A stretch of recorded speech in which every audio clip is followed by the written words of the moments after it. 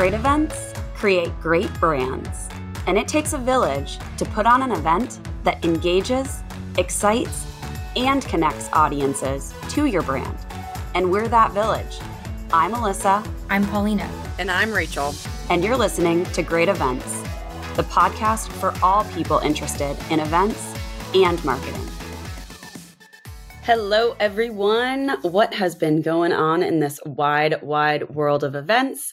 My name is Alyssa, and you are tuning into the Great Events podcast. All right, so today we have an awesome guest, but before I introduce him, I do want to tell you a little bit about what we're going to be talking about today. Accessible technology. Accessible technology is really changing the way we do events, especially for those who have disabilities.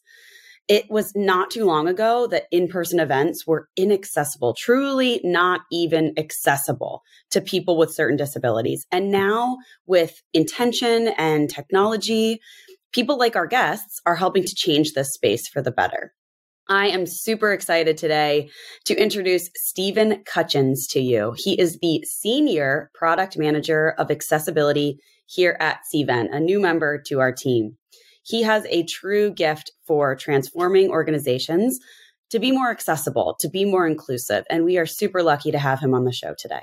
Hi, Stephen Cutchins. I've been about 23 years in the IT industry. I was for a very, very long time an IT consultant, federal consultant, consulting with IT companies flying around all the U.S., helping them with their needs.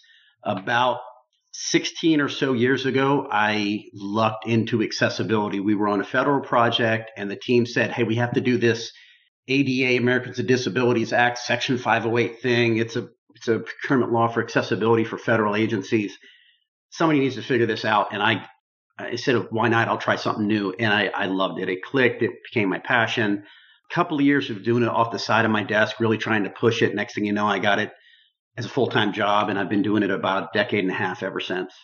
Really love what I do. I have a family history with disabilities. My mother was an amputee, so she had to have a leg removed at the hip. Had two cousins with cerebral palsy, both in wheelchairs. One couldn't speak at all. One was nonverbal.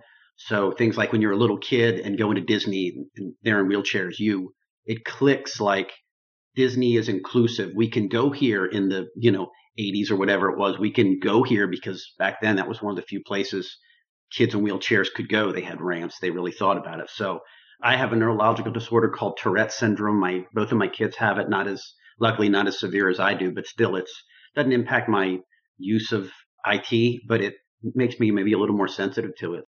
That's great. Yeah. I know the saying goes, Disney is the most magical place on earth for a reason, right? So for those of you who are listening who don't know what accessibility is, let's just get to the basics here. Can you explain it and describe what accessible technology looks like? Accessibility is people with disability can utilize the service or the product or whatever it is. So if it's in a hotel or, if somebody right now working in a hotel understands there's ADA laws, Americans with Disabilities Act says somebody in a wheelchair has to be able to get through your entrance. So you can't have just a revolving door. There has to be a door that, you can hit a button and that door opens automatically to enable somebody in a wheelchair, somebody who's blind uses a white cane, somebody with a service animal, they can still enter your facility. Accessibility applies to all those IT services also. So if somebody is fully blind, they have to be able to use whatever form of assistive technology they use. Assistive technology is like there's the JAWS screen reader most people have heard about. If you don't know what a screen reader is, Stephen Hawking, the voice that he uses to communicate, that kind of robotic voice, that's in essence, it's a screen reader. It reads what's on the screen, all the text, but it also identifies if it's a button, it says button, it says the name of the button. If it's a list of, 1, whatever, 2, whatever, it'll say list of 7 items. So, hey, there's 7 things coming up. It says links, it says heading. So I'm lucky my eyes work, at least with my glasses, but I can look at a page and see that big bold text at the top of the page or top of a software product. Well, that's the name of the page. Semantically, we have to create that what's called markup to relay back to the screen reader. Because if I can look at this and say, okay, this is the Cvent homepage, that's important to me to know I'm on the right page. Somebody who's blind needs to have that same benefit. So, and assistive technology, we talk about blind. That tends to be the one everybody talks about. It's the not the hardest to code, but you really have to do a lot of things, not just from the way it looks, but sometimes have to do back end stuff. So it works with a screen reader that somebody like me who's sighted would never even know. There's all kinds of markup that you can do, ARIA markup, and anyway, I won't get too technical, but essentially blind is the hardest, but you could be limited vision. So you have to be able to zoom in, double the screen size. You could be deaf, so you need captions, or you can't just use audio prompts. You could be colorblind. I think it's 12% of men are also color vision deficient, CVD, or known as colorblind, but there's a wide spectrum of that. About 12% of men, only about 0.5% of women. So, if you get 100 men in a room, odds are 12 of them have difficulty seeing. So if you're running an event in person, don't say, well, the good parts are highlighted in green, the bad parts are highlighted in red. Somebody who's fully color vision deficient or colorblind, they can't tell the difference anyway. There was a big football game many years ago where they had one team in all green, one in all red, and all the colorblind folks are like, I can only tell by the team, and this is true, I can only tell by the team, one's facing east, one's facing west. Other than that, I'm out. I can't tell what the difference is. Stephen, I have a question that's kind of related to this, because obviously disabilities run a spectrum, right? It's vast. There's lots of different things. As you, from a product and technology side, you have kind of, and this is a very simplistic term, but a checklist that you're kind of going off of. You're saying, okay, for an individual who has trouble with sight, these are types of things that I need to look for. And who's determining that checklist? Is that an ADA type of thing, or is that something that we're innovating around as well? So there are standards, and they're really good. They're a little hard to read, but they're great standards. There's an organization called W3, or World Wide Web Consortium. They create standards for, among other things, accessibility of anything that shows up on a web page. The standards are called WCAG, or Web Content Accessibility Guidelines. I'm going to throw out lots of acronyms, but I'll say them out also. We do in U.S. federal government. Well, U.S. federal government does a slightly older one, but I mentioned that law, Section 508, it aligns with the slightly older WCAG 2.0 AA. We follow the newer, and most companies do, follow the newer WCAG 2.1 AA. Outside of that, we have to have testing. It just says, for example, I mentioned somebody who's blind in assistive technology, a screen reader, a braille output.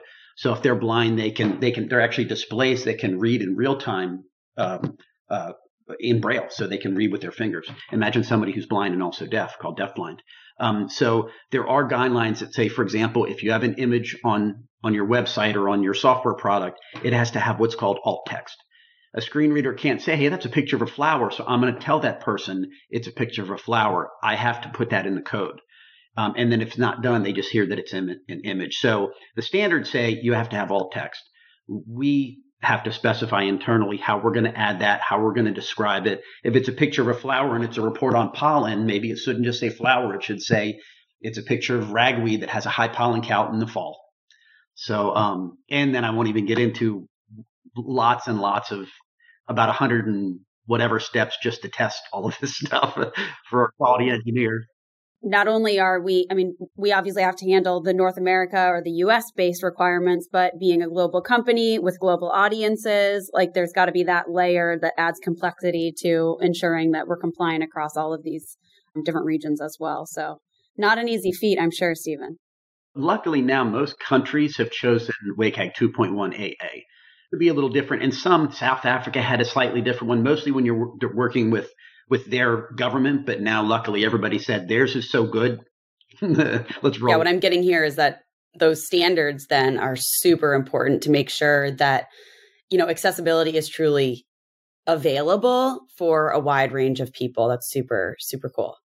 What do you think is moving the needle forward for accessibility? And can you give us maybe an example of that?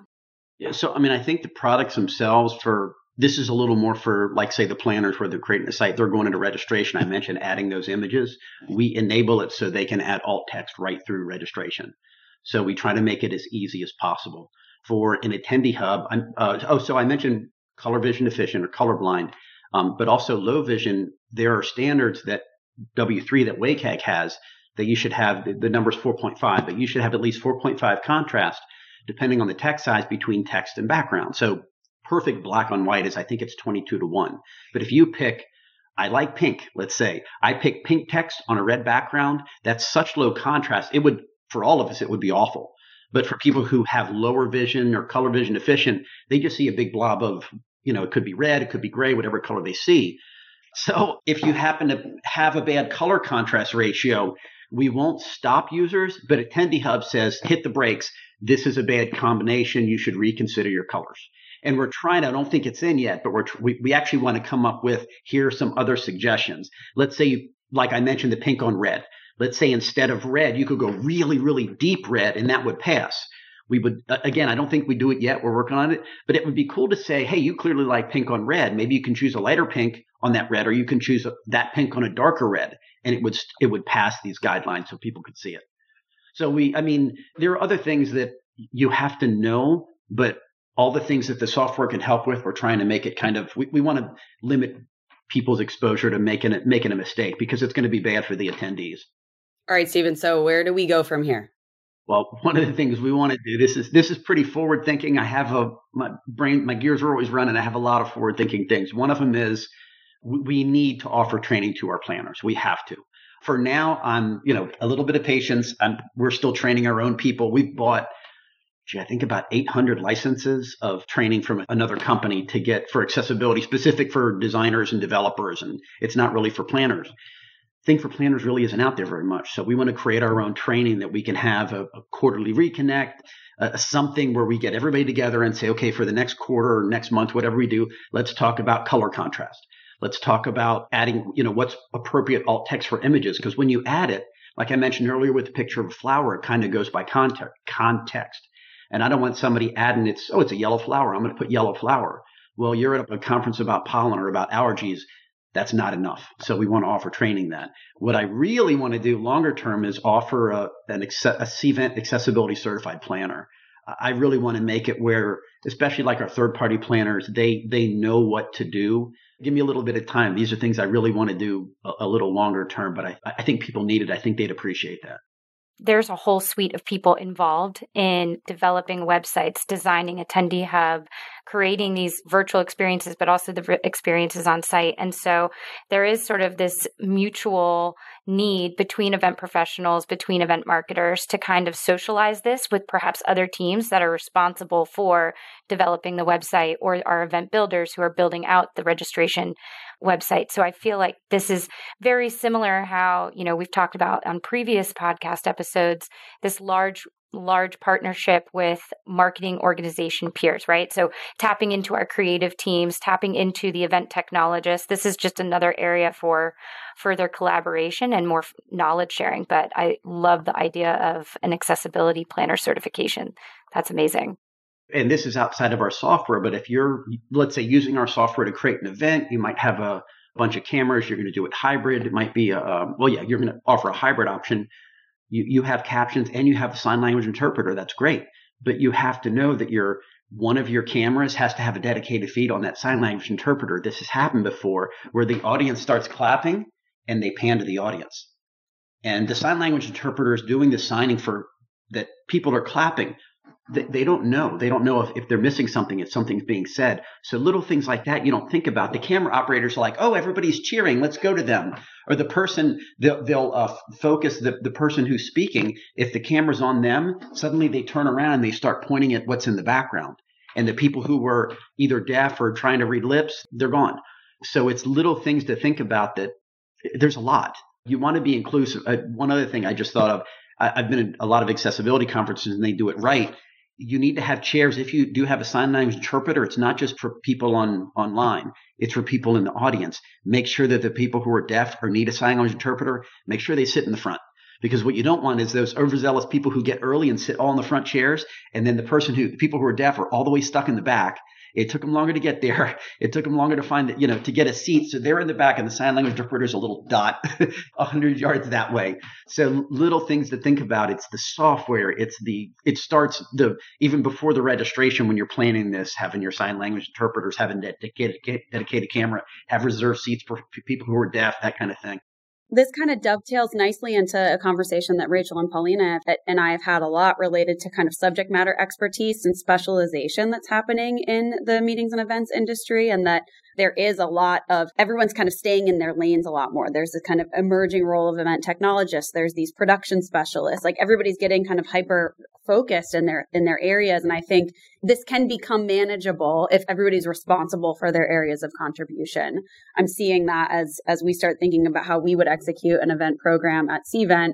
I can see all the different handoffs and everybody kind of having an ownership role in the accessibility piece, as opposed to one accessibility czar that's trying to think about all of this. And obviously some things are going to fall through the cracks. But if this is distributed and is kind of a principle of the team, more of a comment, not necessarily a question, but it echoes what's going on in the market specifically.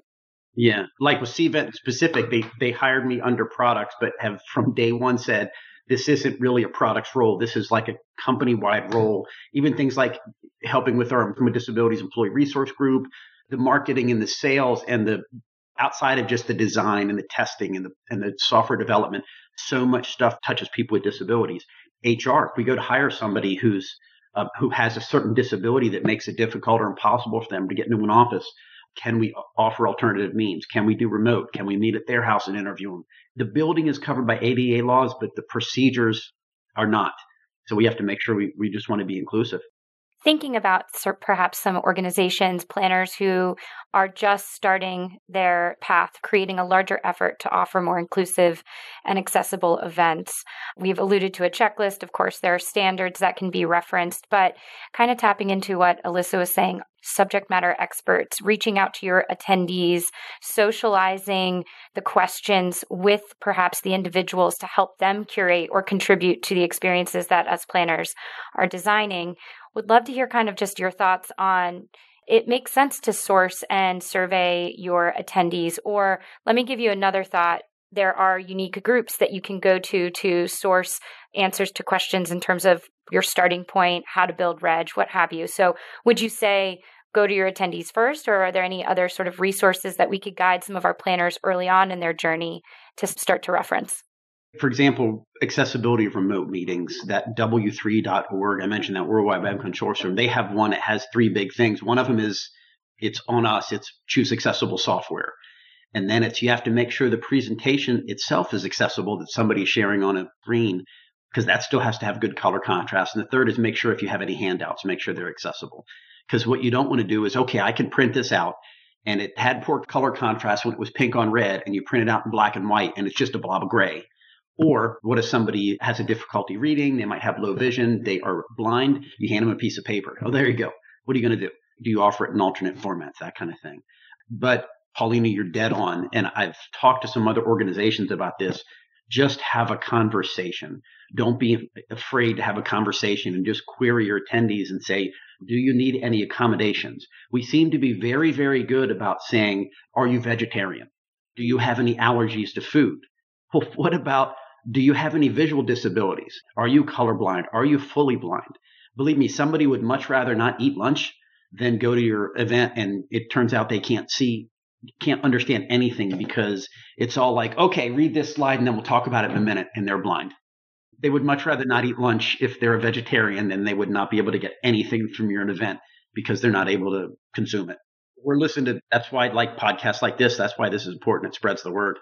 A perfect real live event. I don't know if you see event we had in All Hands this morning, and I got very lucky. It was for promotions, and I got to, in ASL, American Sign Language, congratulate the people, because we were doing it where somebody from every country got to say, congratulations in English. In India, congratulations in Hindi. In Australia, they said however they said it, but I got to do it in ASL, which is cool, but it wasn't my idea, and that's the awesome part.